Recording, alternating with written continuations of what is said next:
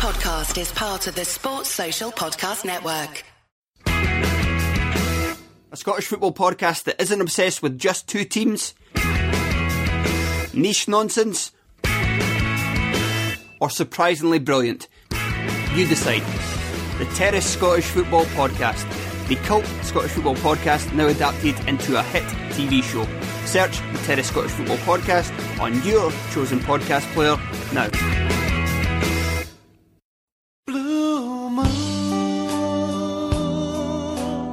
Welcome to the Man City Show. It's Nigel Ruff, back in the chair. And this week, my guest joined City when he was just 12 years of age and left when he was 27. That's 15 years at our great club. He saw relegations, promotions, a fair share of injuries, and he also had the honour of wearing the captain's armband. A very warm welcome this week to Richard Edghill. Hi Nigel, thanks for inviting me onto the show. Looking forward to it. I've been looking forward to it all day, giving me something different to do. Fantastic. What would you be doing if you weren't talking to me right now then, do you reckon? Probably sat in the garden with a glass of wine. Well, hopefully we won't keep you too long and we'll go back to the glass of wine in a second. Listen, I said you joined City as a 12-year-old. I think they were School of Excellence in those days, weren't they? And Yes. what kind of led you into that? Obviously, a good schoolboy footballer, I guess. What got you into the City School of Excellence in the first place at the ripe old age of 12? I think I was playing for a team called Royton All-Stars, and they changed the name to Slumberland Rangers. We were sponsored by the company in Royton. And we had quite a decent team, and we played against a lot of local teams and got into some finals. And I was spotted by, at the time, the chief scout, Terry Farrell, invited me down to have a trial at Platt Lane. And I went down with my dad and played a few games over a course of like 2 or 3 days. And then they kept inviting me back, and then I ended up training on a Thursday night at Platt Lane with Colin Bell. And that's how it sort of came about. And you obviously were born in the area as well. Were you a City fan as a boy as well? Was this like a dream come true, sort of playing with Colin Bell, or did you support another side in the region? I was born in Oldham, so I went to watch one game. Went to watch Oldham play one game. My dad took me down. This was around about the time I sort of took an interest in playing football. And we went to watch one game, and we never went back after that. And then we started watching the City games, and I was a ball boy for the 5-1 Derby game, and it just sort of spiralled from there. Really, they kept in touch with my mum and dad. They looked after me when I came down for training. I used to catch 2 buses from home or from school sometimes into Piccadilly, and then along Winslow Road off at Platfields Park, and then I'd run down to Platt Lane. So it just sort of spiralled from there. So just help us understand, just sort of to recount, there's a lad born in Oldham, went to watch City, was a ball boy, and suddenly you're training with Colin Bell. I mean, that's mad, isn't it? Did you appreciate it at the time, or were you just football mad and it was just like, well, yeah, whatever? No, Colin used to come down. He didn't take us all the time to train. He'd come down occasionally on the Thursdays and he'd do different skills with certain players. And it got to the point where at that time I didn't really know who he was, which sounds daft now, because I work with him on match days now for the club, so I see him quite a lot. And at the time, I knew he was a former player, but I didn't know how big he actually was. So for me at the time, it was a little bit. I wasn't too bothered. I just wanted to play and train and learn new things. And as a 12-year-old, who were the other lads who we might know their names, the lads who made it, even who wasn't at City, maybe went on to other clubs and made it? Anybody you would remember who's maybe made a name for themselves? On that Thursday night, it was Scott Thomas. Scott Thomas, I think I'm not sure how many appearances he's made in the first team. Ray Ingram played left back. Yeah. I think he went on to play for Macclesfield and a few other teams. And that was really it in my grade. Eddie Mike, who was a year above me, a year older than me. That was really it, really. The rest of the lads didn't really make it as professionals. And just talk us through that progression then. So as a 12-year-old, I do know from the book and so on that you did obviously clean boots and clean cars and do the laundry, which we'll come on to in a second. But that's not as a 12-year-old, is it? They're not quite got you doing that at that age. Just talk us through a little bit about the progression then from that 12-year-old to getting into that position where you're kind of part of the club and you're getting yourself involved. So from 12 years old, you basically sign schoolboy forms, so you can still go back to your clubs that you play for at the weekend, still play for them. But it was like a 2-year contract that you signed, so it was took you to the age of 14, and at 14 they decided whether they were going to keep you on or not, and they'd give you another 2 years to take it from 14 to 16.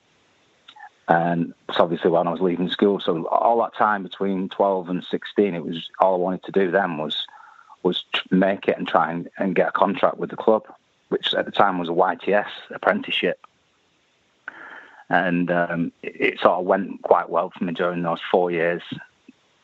And when I left school, I signed YTS apprenticeship forms, and it all just sort of went from there. That's when the job started, doing the cleaning the floor, the toilets, cleaning Peter Reid's car out, going around to the bookies. I was going to ask you. I heard this story about part of the deal was you hear about the lads cleaning the boots, of course, which is kind of happens. Used to, I don't think it happens anymore, does it, with the youngsters anymore? No. Of course, but it did then, and also the cleaning the car. So I'm keen to know who had the best car at that time. Do you remember anybody had a really smart car? You thought, oh, that's a car. We were sponsored by Peugeot at the time. Peugeot was one of our sponsors, so the manager had like a big, I think it was a 408 or 405, I can't remember, but it was a big car. Yeah. And we'd have to wash the players' cars. So a lot of the players had sponsored Peugeot cars. Sure. And who was the messiest? Who was the messiest? Who had the dirtiest? Well, I only ever cleaned the managers. Okay. And Sam Ellis's, who was Peter Reid's assistant at that time. But they'd send us round to the bookies to pick up the winnings and stuff like that. And just round the corner from the ground where the rolling pin was, the sandwich shop.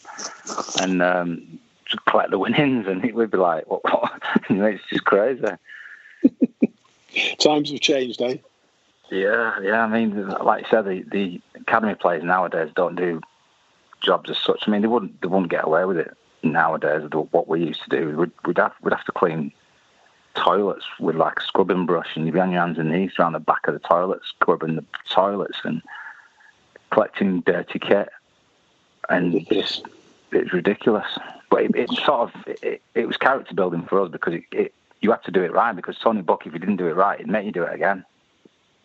So Tony Skip would come around and check the loose, would he? Yeah, he'd check everything. He'd check the top of the door frames for dust. He'd check you'd done everything, and if we hadn't done it, he'd make us get it all out and do it all again.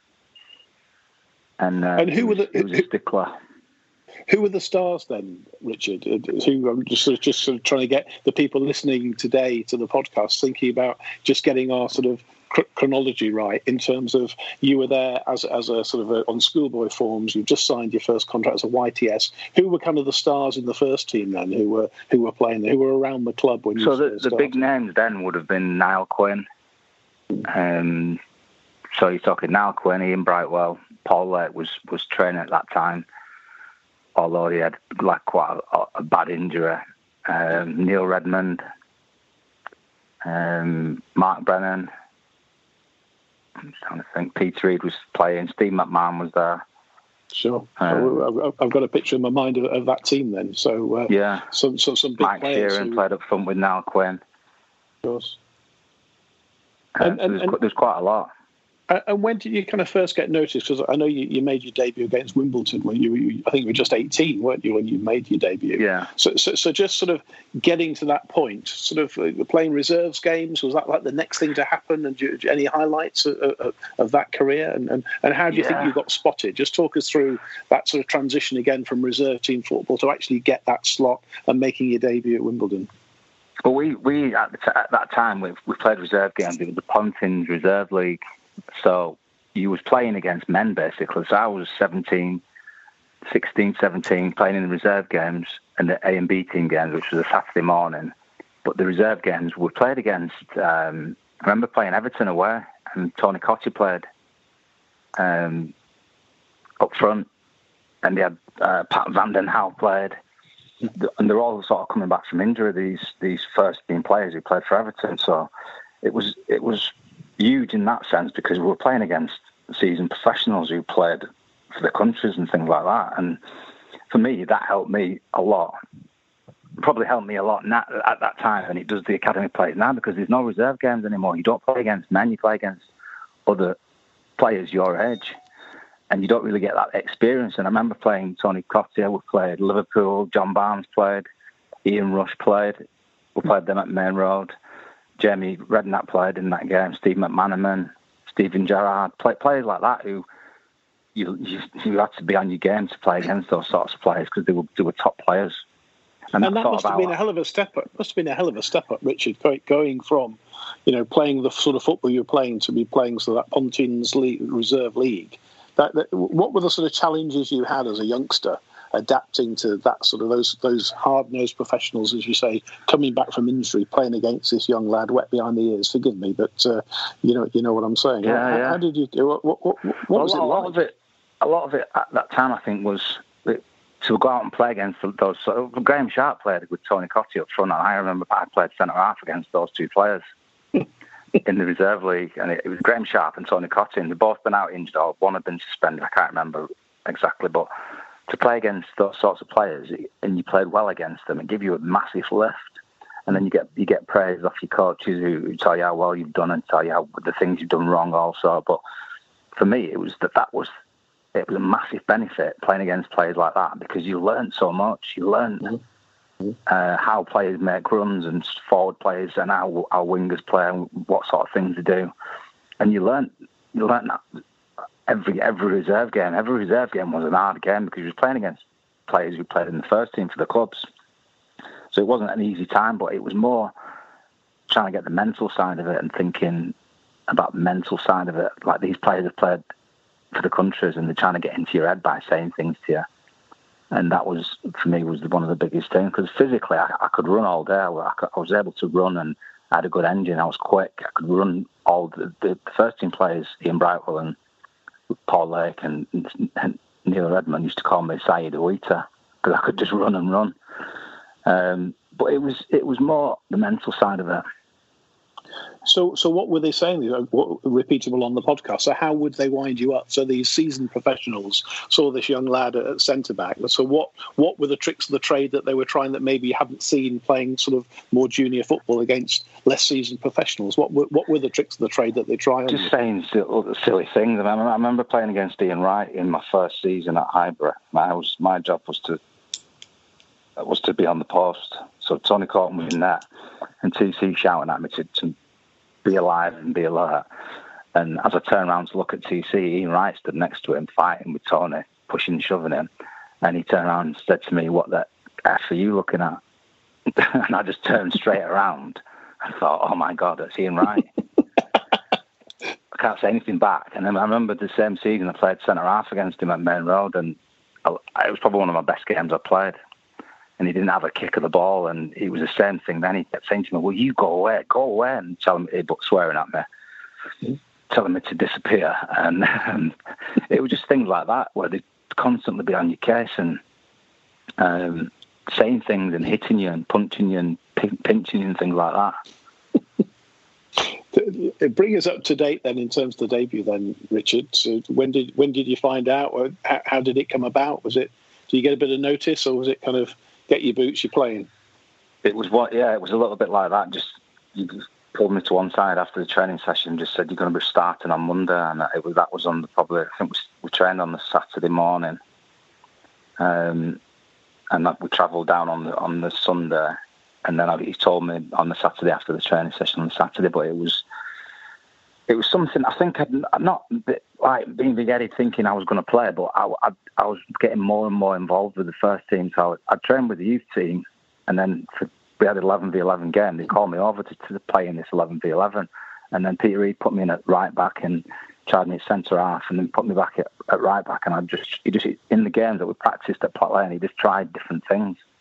But he gave me a lot of encouragement to feel comfortable about playing and being with the rest of the older lads who were seasoned professionals. So I think I got the confidence from that I knew if I was given the chance to play, I could do a good job. And was this an injury? It was an injury to another player, or suspension, or somebody dropped to make way for you? Do you remember? I can't remember exactly. I think it was just a change of formation, because that's when Brian Orton had come in, and we'd signed Alan Kernahan from Middlesbrough, was it? Signed him from. Mm. And it was just a little bit of a change, because he came in as centre half, played alongside Keith Curl, and we had Terry Phelan at left back, and I was put in at right back.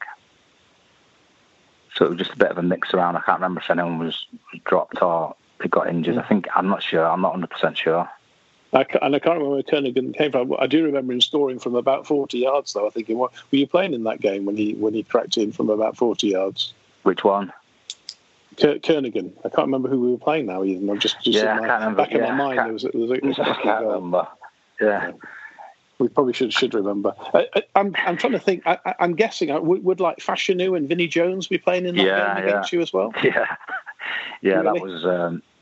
I remember coming out of the dressing room, and Tony Buck, who was the first team coach at the time, was trying to give me a lot of encouragement, which he used to do quite a lot. He used to talk to the defenders and the fullbacks in particular, because he was obviously a fullback. Yeah. And he was saying, just give as good as you get, basically. And as I walked out into the corridor outside the dressing room, Vinnie Jones was pretending to punch the wall, or he was like shadow boxing against the wall. And then John Fashanu, because he was a big guy, 6'4", he had his foot on the wall, stretching his hamstring, but his foot was above his head, and he was doing like he did jiu-jitsu or something like that, and he was doing one of those stretches where he stretches, his foot was basically touching the ceiling in the corridor, and I looked and thought, this is going to be a lot harder than what I imagined. But you did all right. Yeah, the game went well, and I enjoyed it. It was good to be in that sort of type of situation and thrown in at the deep end, and I think that helped a lot. And I think it's one of my questions, actually, because you played in different positions, didn't you? Because you've already talked, even in your short career up until this point, are you centre back or you full back? They're two very different positions, of course, and they require different skills and so on. So I'm fascinated to know, your natural, where you see your natural position, where you prefer to play, the challenges of both of those positions. Just help us understand a bit about that, Richard. Well, I started off when I was obviously 12. When I first started, I went as I was a centre midfielder for my team that I played with on a Saturday. And when I went to the trial games, I put me back to centre half, because I could jump. I was quick, and I had a great leap. I could really jump and head the ball. And all the way through my time at City, and there was always that option where Edgy could play there, or if we needed him. And there was a couple of games where I was put in at centre half to play centre half, because we had through injuries and suspensions and stuff like that. Primarily, when they moved me back to centre half, they then moved me to right back, and they were juggling around with where is in the best position. So in the A and B team games, I played centre half.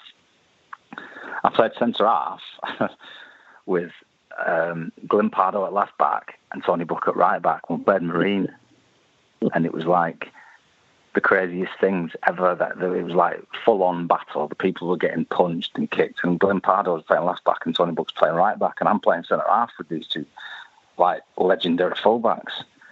And it was one of those. It just sort of mixed me between the two. It wasn't set in stone I was going to play centre half going through the youth team, but in the Youth Cup, FA Youth Cup, I played centre half mainly. And then it was only when Peter Reid put me into the first team training scene that they sort of moved me out to right back, which I enjoyed, because like I said, I was quick, I could overlap, I could defend. And with Tony Buck as your coach, I was taught specifically just to defend. It was never any thought of or talk of getting forward and scoring goals. It was always defend. You're a defender first and foremost. So just do that job as best as you can, and everything else will fall into place. So that's how I sort of ended up at fullback. And it was it's a time in my life that I look back and think I really enjoyed that time from bit 16 up to when I made my debut at 18, because it all just happened so fast and quick. I only did a year as a YTS, and then I signed professional at 17, and then I made my debut at 18. So it was moving fast, and I was enjoying it at the time. And it was a fascinating time at the club as well, of course, and as a supporter. We went through some interesting times, and you know, I've had a great time these last few weeks on the show with no actual football, no live football to talk about. I had the opportunity to talk about the fantastic, the 60s. I had Tommy Booth on the show, who, you know, nobody's had more honours than him. You think of the late 60s and the early 70s, and Joe Corrigan, who kind of played in that team. I've then had Gary Owen on, and then we've had kind of Jim Melrose and Jim Whitley, and now yourself. So we're kind of going through the different generations. And of course, you enjoyed, if you pardon the expression, 15 years of real ups and downs to the club as well. I mean, from relegations to promotions, literally all the way down and all the way up again. I mean, you were involved at a really fascinating time, and we can talk about the last few years where it's been just wall-to-wall trophies, which has just been like unbelievable. Just help us understand kind of what it was like around the club during those relegations, I suppose, in particular, because you were involved then, you were playing then. What was that like? It was really hard because it was a time of not knowing what's going to happen, whether we were still going to be at the club, whether somebody was going to come in and sell you as a player, or what. It was just an up in the air sort of thing. It's like people juggling with your career and what's going to happen next. And a lot of players back then were seeking to find out what was going to happen with them, and you get a lot. I mean, football is a selfish sport. You get a lot of individuals that are thrown together, and you're not always going to get on, and you get some that are more selfish than others that will go knock on the manager's door and say, what's happening? I want a new contract. I should be playing. And then you get the ones who don't really say anything, just get on with it. And I was in that sort of second category where I didn't go and knock on the manager's door. I didn't shout and scream. I didn't demand to play. I just got on with my job and worked hard, and I realised that working hard would get me into the team. And we didn't have 11 players who went out every Saturday and thought that way. We had some who were just only there for the money, some who thought they were better than what they were. And it was really difficult time. And we ended up with 54 players in dressing rooms at Platt Lane, and it was too many.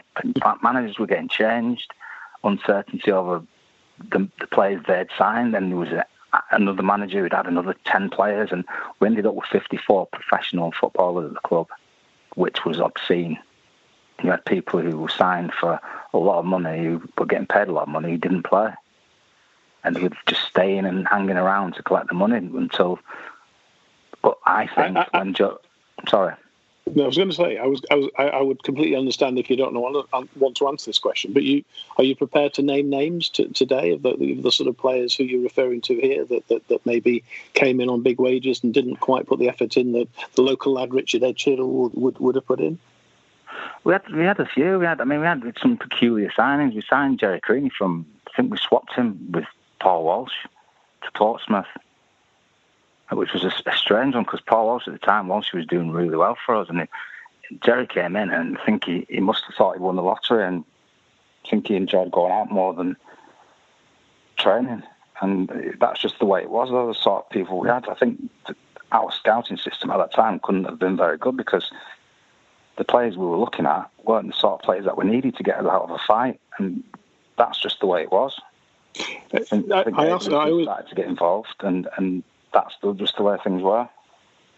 I always ask around for questions from on social media and from the rest of the team on the Man City show, and I've had a number of questions this week, and one, Nick Goldstone's always great at coming up with some good questions and linked to what we're talking about now. He says that, referring to your time at the club, a period of great decline between 94 and 99. And the question is quite straightforward. What do you think went wrong? Was it poor managers? Was it the upheaval in the boardroom? Disquiet in the dressing room? I mean, maybe it's all of those. But can you kind of try and pinpoint any particular reason and time, or that really? Can you pinpoint what went wrong? What was it, in your view, Richard, that meant we had such a decline? It's difficult to sort of put your finger on it because there was a lot of things happening. There was talks over who's going to be the chairman. The managers were changing. The boardroom at the time I didn't know too much about who was on the board members, or who was in charge, who was running things. But it was a difficult, uncertain time, and to say it was just one thing that caused that. I think it's a lot of things. I think it was a lot of uncertainty. The wrong players for me that were put together to try and build something. They were wrong. They weren't right for each other, and that made it all the more difficult. Because if you've got somebody willing to run through a brick wall for the club and somebody who's not, then you're going to struggle. And that's what we had. We had players who were willing to bleed for the club and get themselves hurt, and ones who, when it came down to a tackle, would dangle the leg in and sort of pull it back out again. And that didn't help. And you had players who didn't give any effort at all, and it showed on the pitch every week. And the frustration of that, of seeing that, people not pulling weight, made it even more. And that's what made it a little bit, I wouldn't say spicy in the dressing room, because it was like, right, we've lost, and people are shouting in the dressing room, but nobody's really dealing with the problems. People are just having a go at each other and shouting and not dealing with the problems. And that's worked for me, where a lot of the problems with the team at the time lay with, because you talk about the players. I mean, interestingly, you were at a time also when at the club where the boardroom was in disarray as well. I think I'm right in saying that you saw the end of Swales through Lee and into Bernstein. And did the madness there at that level? Did you think that, and this is a question from Miles Webber, incidentally, another of our regular podcast contributors, his question is, did the madness at that level ever impact the players? Do you think you felt that? I think we did, because every time we came out of Main Road after having food after training, there'd be like a circus of reporters and who do you think is going to take, and questions, who do you think is going to be the new chairman? We've heard Francis Lee's coming in, and you heard lots of different conflicting stories, and it was difficult to concentrate on playing when you don't know who the next chairman's going to be, which manager is going to bring in, and is he going to get rid of you because you don't suit the way they play. And I think that's what happened a lot. Managers were brought in. Steve Coppell came in. I think he was there for 30-something days. 36 days he was in charge. Yeah. And I only met him twice at that time. Unluckily for me, I was out with a knee injury. I had an operation on my knee. And I met him twice in that period. So it was strange. It was just a strange place to be. And people were coming and going. Players who would never in a million years be associated with Manchester City were getting named as maybe coming in replacing Ian Brightwell or somebody like that. Who you think, they're not better than Ian Brightwell, so why are they bringing them in? And that's just the way it was. It was just like a circus, basically. I call it a circus. No, I think you're right. On a slightly more positive note, I mean, you did show huge promise as a young player. You were recognised by England. I think you got an England B cap. I think you played, 3 or 4 times for England under-21s. I think that was under Terry Venables in kind of the mid-90s. Did you ever have offers from more successful clubs while at City? I wouldn't say I had offers, but because at that time I never had an agent. And there was some talk in the newspapers about Arsenal and Blackburn offering £2 million from it at that time when I broke into the first team. But I was never spoke to about. I was told it wasn't true. That's what I was told by somebody high up at the club.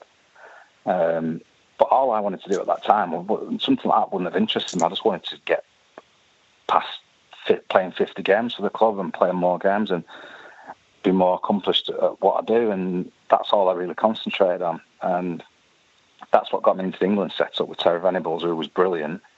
And I was playing with like Sol Campbell, Jamie Redknapp, Ray Parlour, Robbie Fowler, some great players who went on to big great players. And I remember we played Leeds away, and then the atmosphere was electric, and I enjoyed playing at Leeds, and that's when I injured my knee. And I think it was about 2 or 3 weeks after. I can't remember it exactly, but I think it was a week or so after that, they were going to announce the Euro 96 squad. And I had a letter saying that I would be in the 20, I think it was 23-man squad or something like that. And then I did a cruciate ligament at Leeds. So I never went, and Gary never went instead.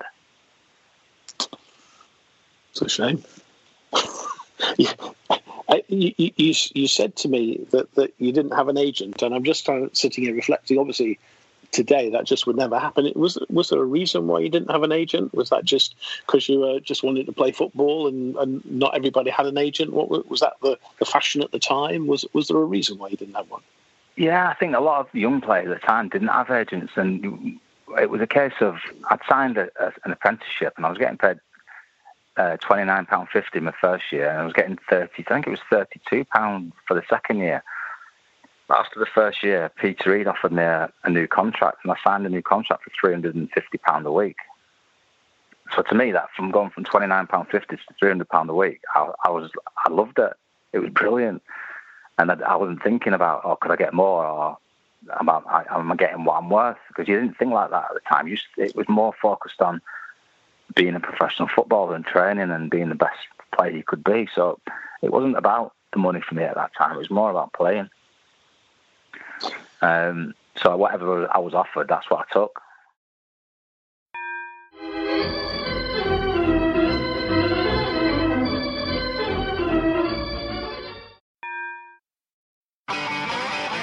If you want an e-bike that doesn't look like it's made for the shopping precinct, something that's less Mr. Bean and more Steve McQueen,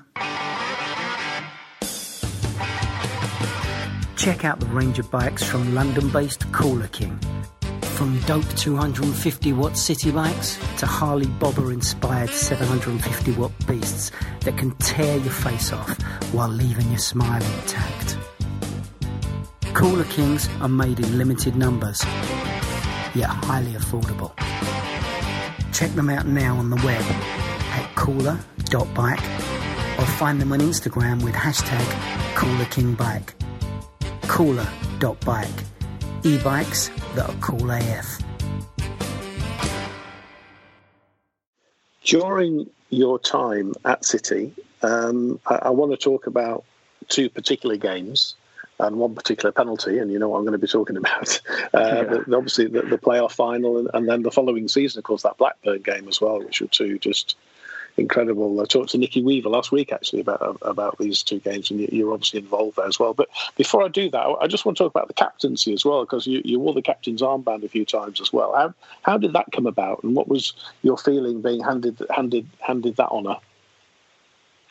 It was when Joe Royle came in, and Joe really sorted the I'd said the club, I'd say he sorted the squad out. He got rid of the people he didn't want in that squad, people who weren't going to work hard and run and train to the best of their ability. And he sorted that squad out at that time.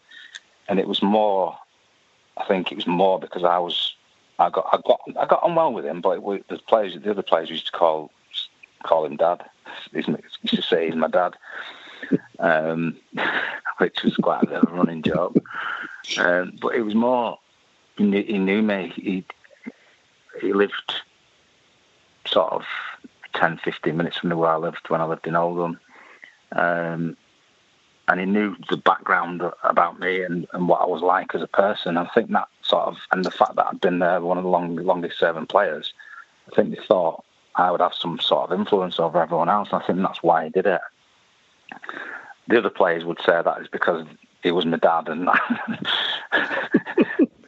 and there was no one else. But that's just how it sort of came about.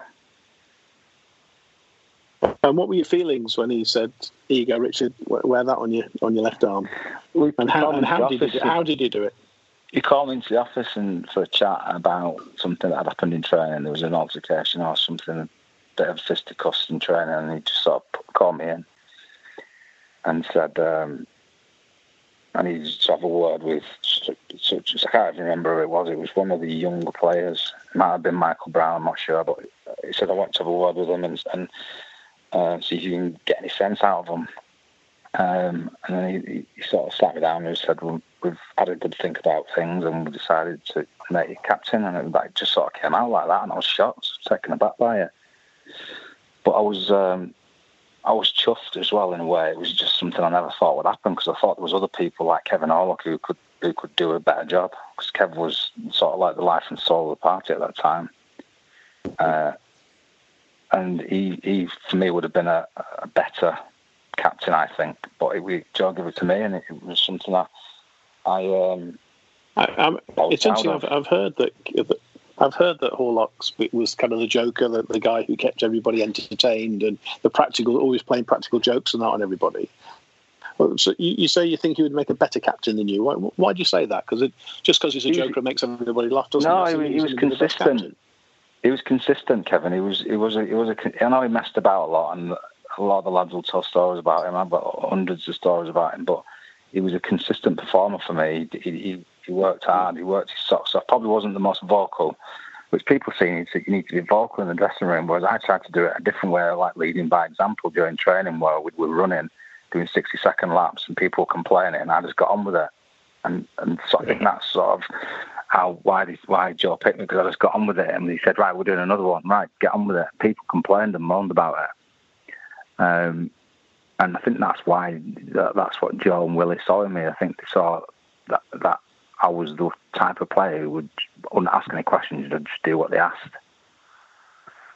And I think that's why it happened. Let's fast forward to a certain Wembley playoff final then, against Gillingham. You may remember it, Richard. I don't know. It might have been erased from your memory. Who knows? Someday that, wasn't it? It was.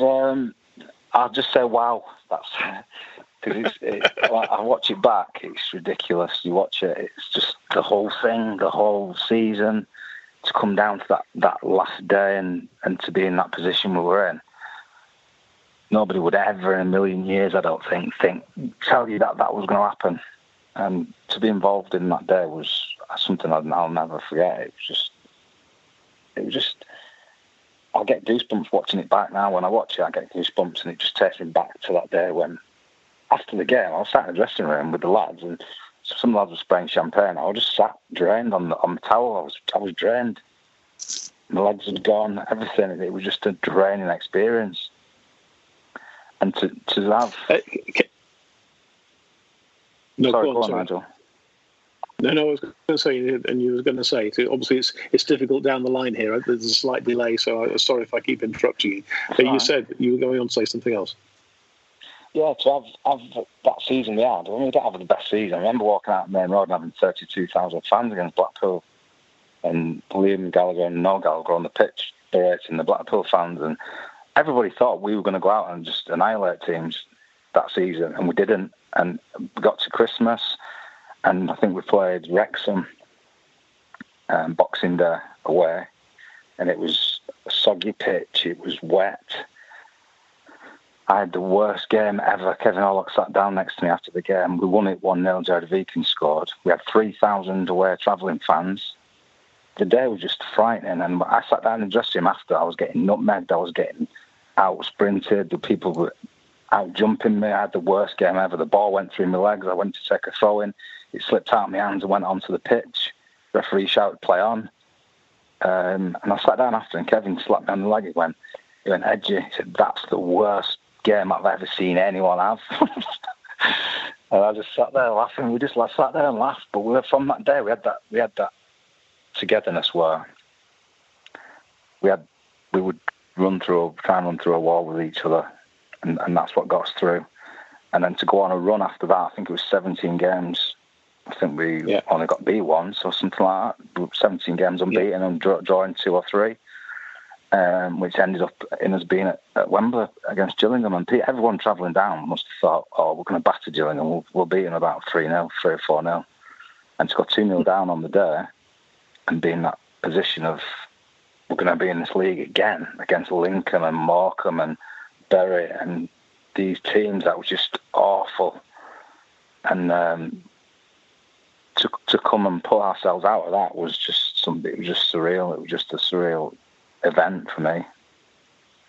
Absolutely, I was one of those fans travelling down, and you'd be pleased to know I didn't leave. I stayed to the end, and very grateful I did. And I don't think Kevin Horlock, I was talking to Nicky Weaver last week on the show, and as we both said, I don't think that Kevin Horlock necessarily gets much credit, does he, for his goal? It's kind of almost ignored, really, into insignificance because of pales into insignificance because of Paul Dickoff snatching a late equaliser.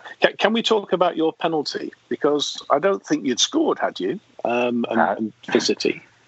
No, You I haven't. have. No, can I just get on record though as well that everyone goes on about Paul's goal when I actually scored the winning penalty.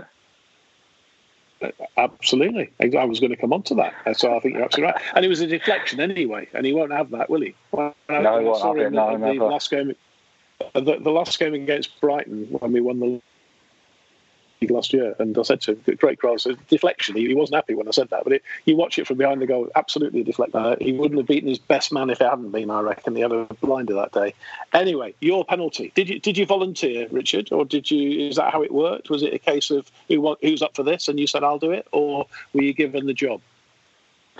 Yeah, I mean, at that time, Andy Morrison had got injured and he was out with a knee injury, so when Andy wasn't captain, I would be captain. And we stayed behind on the pitch. After the 2 Wigan games, we stayed behind on the pitch at Main Road practising penalties. After the second leg, we'd train on the pitch that week, so we didn't get any distractions at Platt Lane, because you used to get fans shouting obscenities through the fence to us at Platt Lane, and we just sort of trained at Main Road just to have a bit of normality and a bit of just calm, really. And after every training session, we'd go down and practice penalties, and Stan Gibson would be shouting and swearing at us, telling us to get off the pitch, but in different words to that. And I remember after that second leg against Wigan, one training session with me, Paul Dickoff, Kevin Orlock, who was the regular penalty taker, Gareth Taylor, I think it was, and a few others. We said we're going to practice penalties, so we all said, right, we'll all have to take 10 or 20 penalties. And I think during the time I practiced, probably Nicky Weaver had saved one penalty out of, I think I took 20 altogether, something like that. And I was confident, because me and Vicky used to say about opening your body up to put it in the opposite corner and sending the keeper the wrong way. And that's what we practiced in training. I practiced it. And then when it came time for Joe and Willie to talk about who was going to take penalties, if it did go to penalties, I just said, yeah, I'd be willing to take one. And I did. I put my hand up and said I would be willing to take one, along with Paul, because obviously the manager and Willie had watched, and Asa Hartford had watched the penalties being practiced. And George said, if it came to it, would you be confident and willing to take one? And I just said, yes, I would. And that's how it sort of came about. But I won't say hundreds of people come up to me, but quite a lot saying, when you ran up to take that penalty, I couldn't watch. Which is a bit of a joke on match days certain times, but I actually never thought it'd get to penalties. I thought it'd probably be done in normal time or maybe extra time, but for it to go the way it did, and extra time became a bit of a non-event, didn't it? It's almost like went past with no real incident. I was interested in your reaction as well. I'm sure you've been asked about this as well, Richard. But, the kind of the grabbing of the shirt and the kissing of the badge. I mean, how did you feel? Was that just raw emotion? Did you think we've got it here? What was going through your mind when you did that? I talked to Nicky Weaver, of course, about his reaction last week, which slightly different when he saved that final penalty. But your reaction to the penalty you scored, what was going on in your mind when you did that? I think mine was a lot of relief, but a lot, not a dig, but a little got the fans that had been giving me a bit of stick and getting on my back a little bit. But it was more about, this is massive. This is when you put the ball down the spot and you looked at all the fans. To me, in my mind, I was thinking, this is absolutely huge. I cannot miss this penalty, no matter what. And in my head, while I'm preparing myself to take the penalty, I'm telling myself, I can't miss it. Don't change your mind. And I remember putting the ball down, and I stepped back to take the penalty, and my legs had completely gone. I couldn't feel my legs. My legs were like just gone, jelly. And I had to take a deep breath and sort of compose myself, and luckily it went in the top corner. In your book, Once a Blue, Always a Blue, you do refer to the fans' reaction to you, and you did come in for quite a bit of stick from a large proportion of City fans. What are your thoughts and feelings about that, Richard, at the time and now looking back on it? At the time, it was disappointing, but football's one of those games. It's a fickle sport where everyone's going to have an opinion. You can't be everyone has an opinion about Lionel Messi and Cristiano Ronaldo. You can't be the best at what you do. You can't be the best. Cristiano Ronaldo's got flaws. People don't do everything perfectly all the time, and I was disappointed, but I put it down to me being more known to the fans than some of the other players that we'd recently bought into the team, and it did push me on to be more determined to prove people wrong, and it sort of culminated in that season when I was taken off by Joe Royle at half time, where I sat down in the dressing room and I was sort of beat. I was done in. I'd had enough. I couldn't do it anymore. And that was sort of what led towards the end of my career at Manchester City. And before you do that, I mean, obviously the game against Blackburn a season later, and that to sort of promotion 2 seasons on the trot. What were your reflections and thoughts about that particular game? The Blackburn game for me gave me just as much excitement as the Wembley game, because we had to win. We had to win the game to go up. So it was all on the line again, and it was about being strong-minded and doing your job, remembering little things that you've done in training and what people have told you, and just doing your job basically. And that's how I went into that game. I think I captained the side that day. It was a boiling hot day.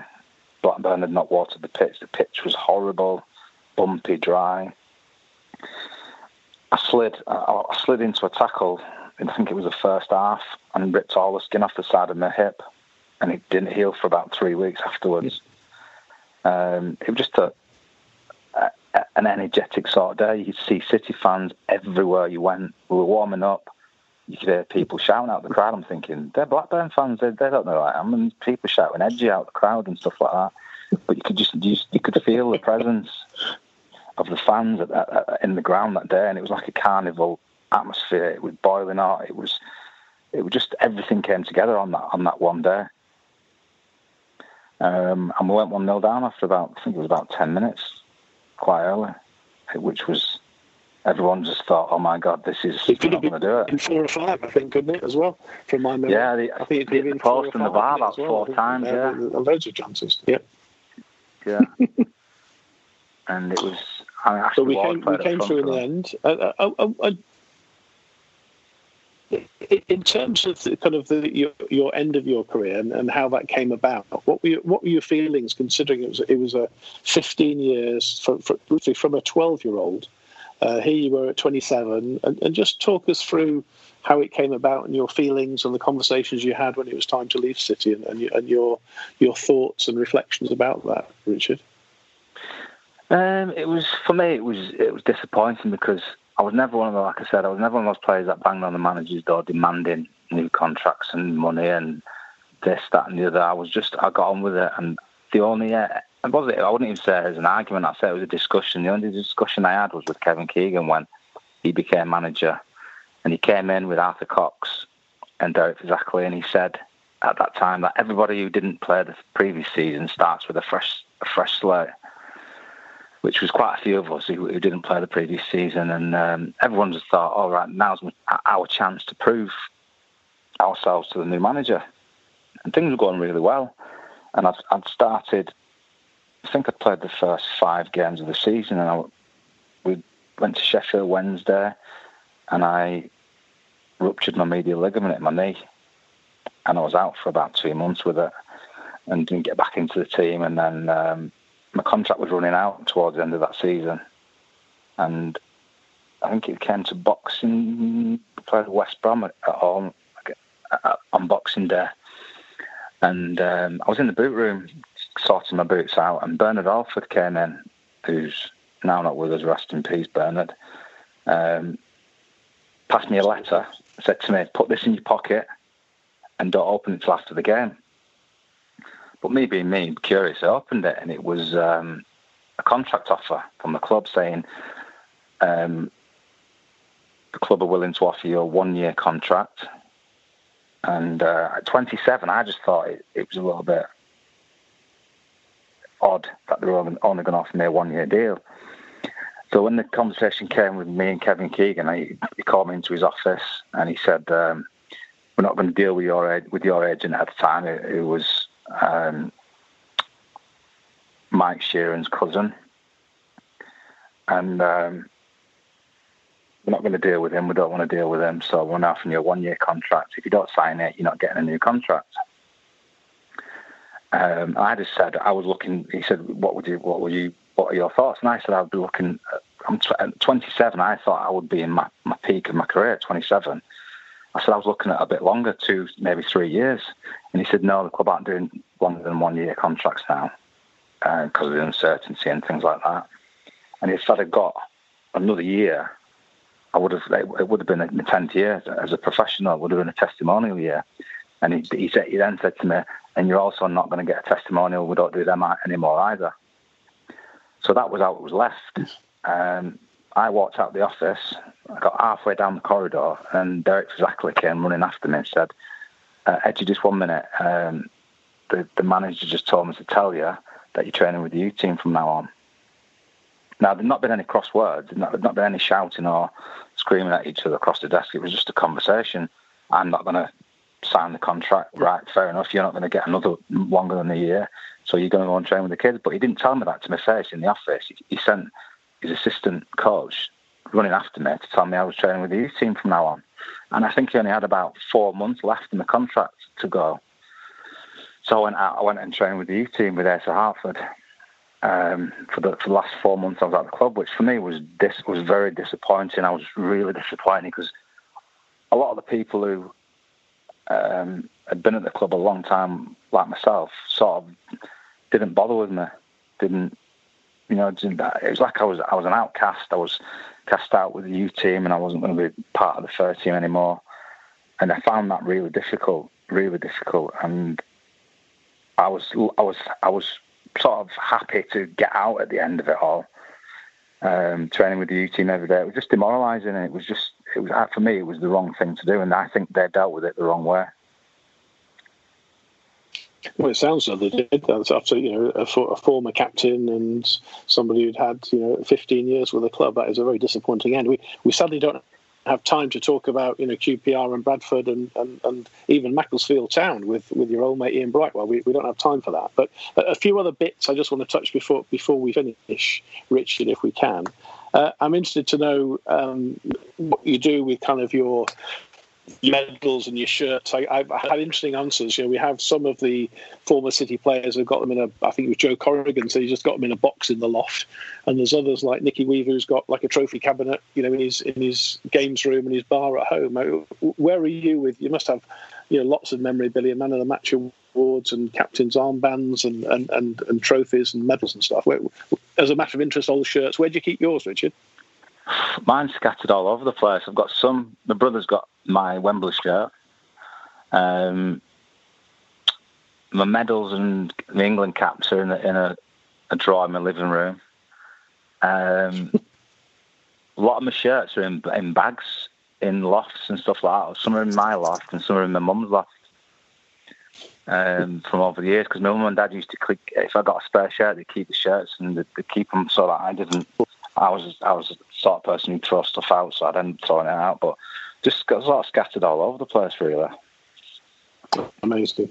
The best attacker you played against, whether that's as a central defender or as a fullback, can you think of one or two names that you think he was a good player? He always gave me trouble. There's probably two that stand out: Robbie Fowler and Ian Wright. Mm. They were the main two. And what about today's game as well? I'm interested to get your views on that, in terms of the way Pep plays football. These just this amazing football possession, pass, full backs who are really wing backs and so on, and they do a bit of defending, but they spend most of the time in the opponent's half and so on. Your thoughts? Could you have adapted to that sort of play? Do you think would that have suited you with your pace and so on? You probably could have done, couldn't you? Yeah, I think when I watch the games now, I think to myself, it would have suited me better. I think I played in the wrong era, because it would have suited me better to play in this era, because there's not that much tackling going on at the minute. It's more about possession of the ball, and you get possession, we have possession. and there's not a lot of tackling, whereas I've got scars on my legs from tackling, sliding into people with 6 studs, and I've got 6 stud marks down inside of my calf. Or, I've had 9 operations on one of my knees, and there's not a lot of that physical, where you get physical knocks and dead legs and things like that, where you come into contact with other people. So it would have probably suited me down to the ground playing nowadays, especially with the way things are with the dietitians and the training and the big leap forward in the science side of it. A lot of our players who, when I played, used to go on after they train, go out and drink all night, or go to McDonald's. That was the nutrition they got. So it probably would have suited me to be playing now, yeah. And the pitches are slightly better than that by Blackburn pitch as well. There's a bit more grass on them as well, isn't there? I think they watered them about 17 times during the game as well, don't they? And all slightly different to those days. Now, there's one other thing I want to just mention as well. I was talking to Jim Whitley a few weeks ago, and we were talking about how he's probably the third best Whitley, because his brother was better than him, and he's got a son who's better than him. And I believe you've got a budding footballer in your family as well, who's kind of a future England star. Tell us about her. Yeah, Cassie's 13, she plays for a team in Macclesfield. She's all left foot, which is bizarre to watch. She's a dribbler. She dribbles in and out with the ball. She scores goals from corners, but she doesn't celebrate them. I said, why didn't you celebrate them? She said, I was embarrassed. I said, don't be embarrassed about scoring a goal from a corner. But she's very good. She enjoys the skill side of it and the running, and she's messaged me and shows me videos of her knocking free kicks into the top corner and things like that. And she does 78 keepy uppies with the ball and things like that, and practicing. And she's very good. She enjoys it. Brilliant. So we'll see what happens with her. I look forward to seeing her progress. Yeah. Listen, our time is pretty much up here. So really great having you on the show, Richard. We always end. I know you listen to some of the other podcasts, so you'll be familiar with this. We have kind of a very quick, fast round. You can't think about it too much. Whatever comes into your head, an either or answer I'm going to give you. Are you ready for the quick fire round, my friend? Yeah, go on, Nigel. Yeah, right. Okay, here we go. Marmite, love it or hate it? Hate it. Sky blue or red and black stripes? Sky blue. Bell or De Bruyne? Kevin De Bruyne.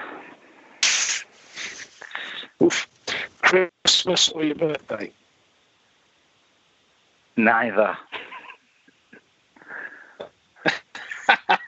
Ski slopes or beach? Beach. Pint of beer or glass of wine? Wine. Main Road or the Etihad Stadium? Main Road. Beating Gillingham or beating Blackburn? Gillingham. The Aguero goal or Dickoff's goal? Oh, Dickoff. Well done. Good work. Listen, it's been an absolute joy and a pleasure to have City legend, City star, former skipper, 15 years at the club. Massive thanks to our good friend Richard Edghill. This is Nigel Rothband saying thanks for listening, and we'll talk to you all very soon. Wasn't that a great podcast? Now, if you've got 90 seconds spare in your day, come and listen to ours. It's called What Has He Said Now? And is available wherever you got this podcast. You're going to lose a number of people to the flu. This is a Playback Media production. To listen to all our football podcasts, visit Playback Media. Sports Social Podcast Network.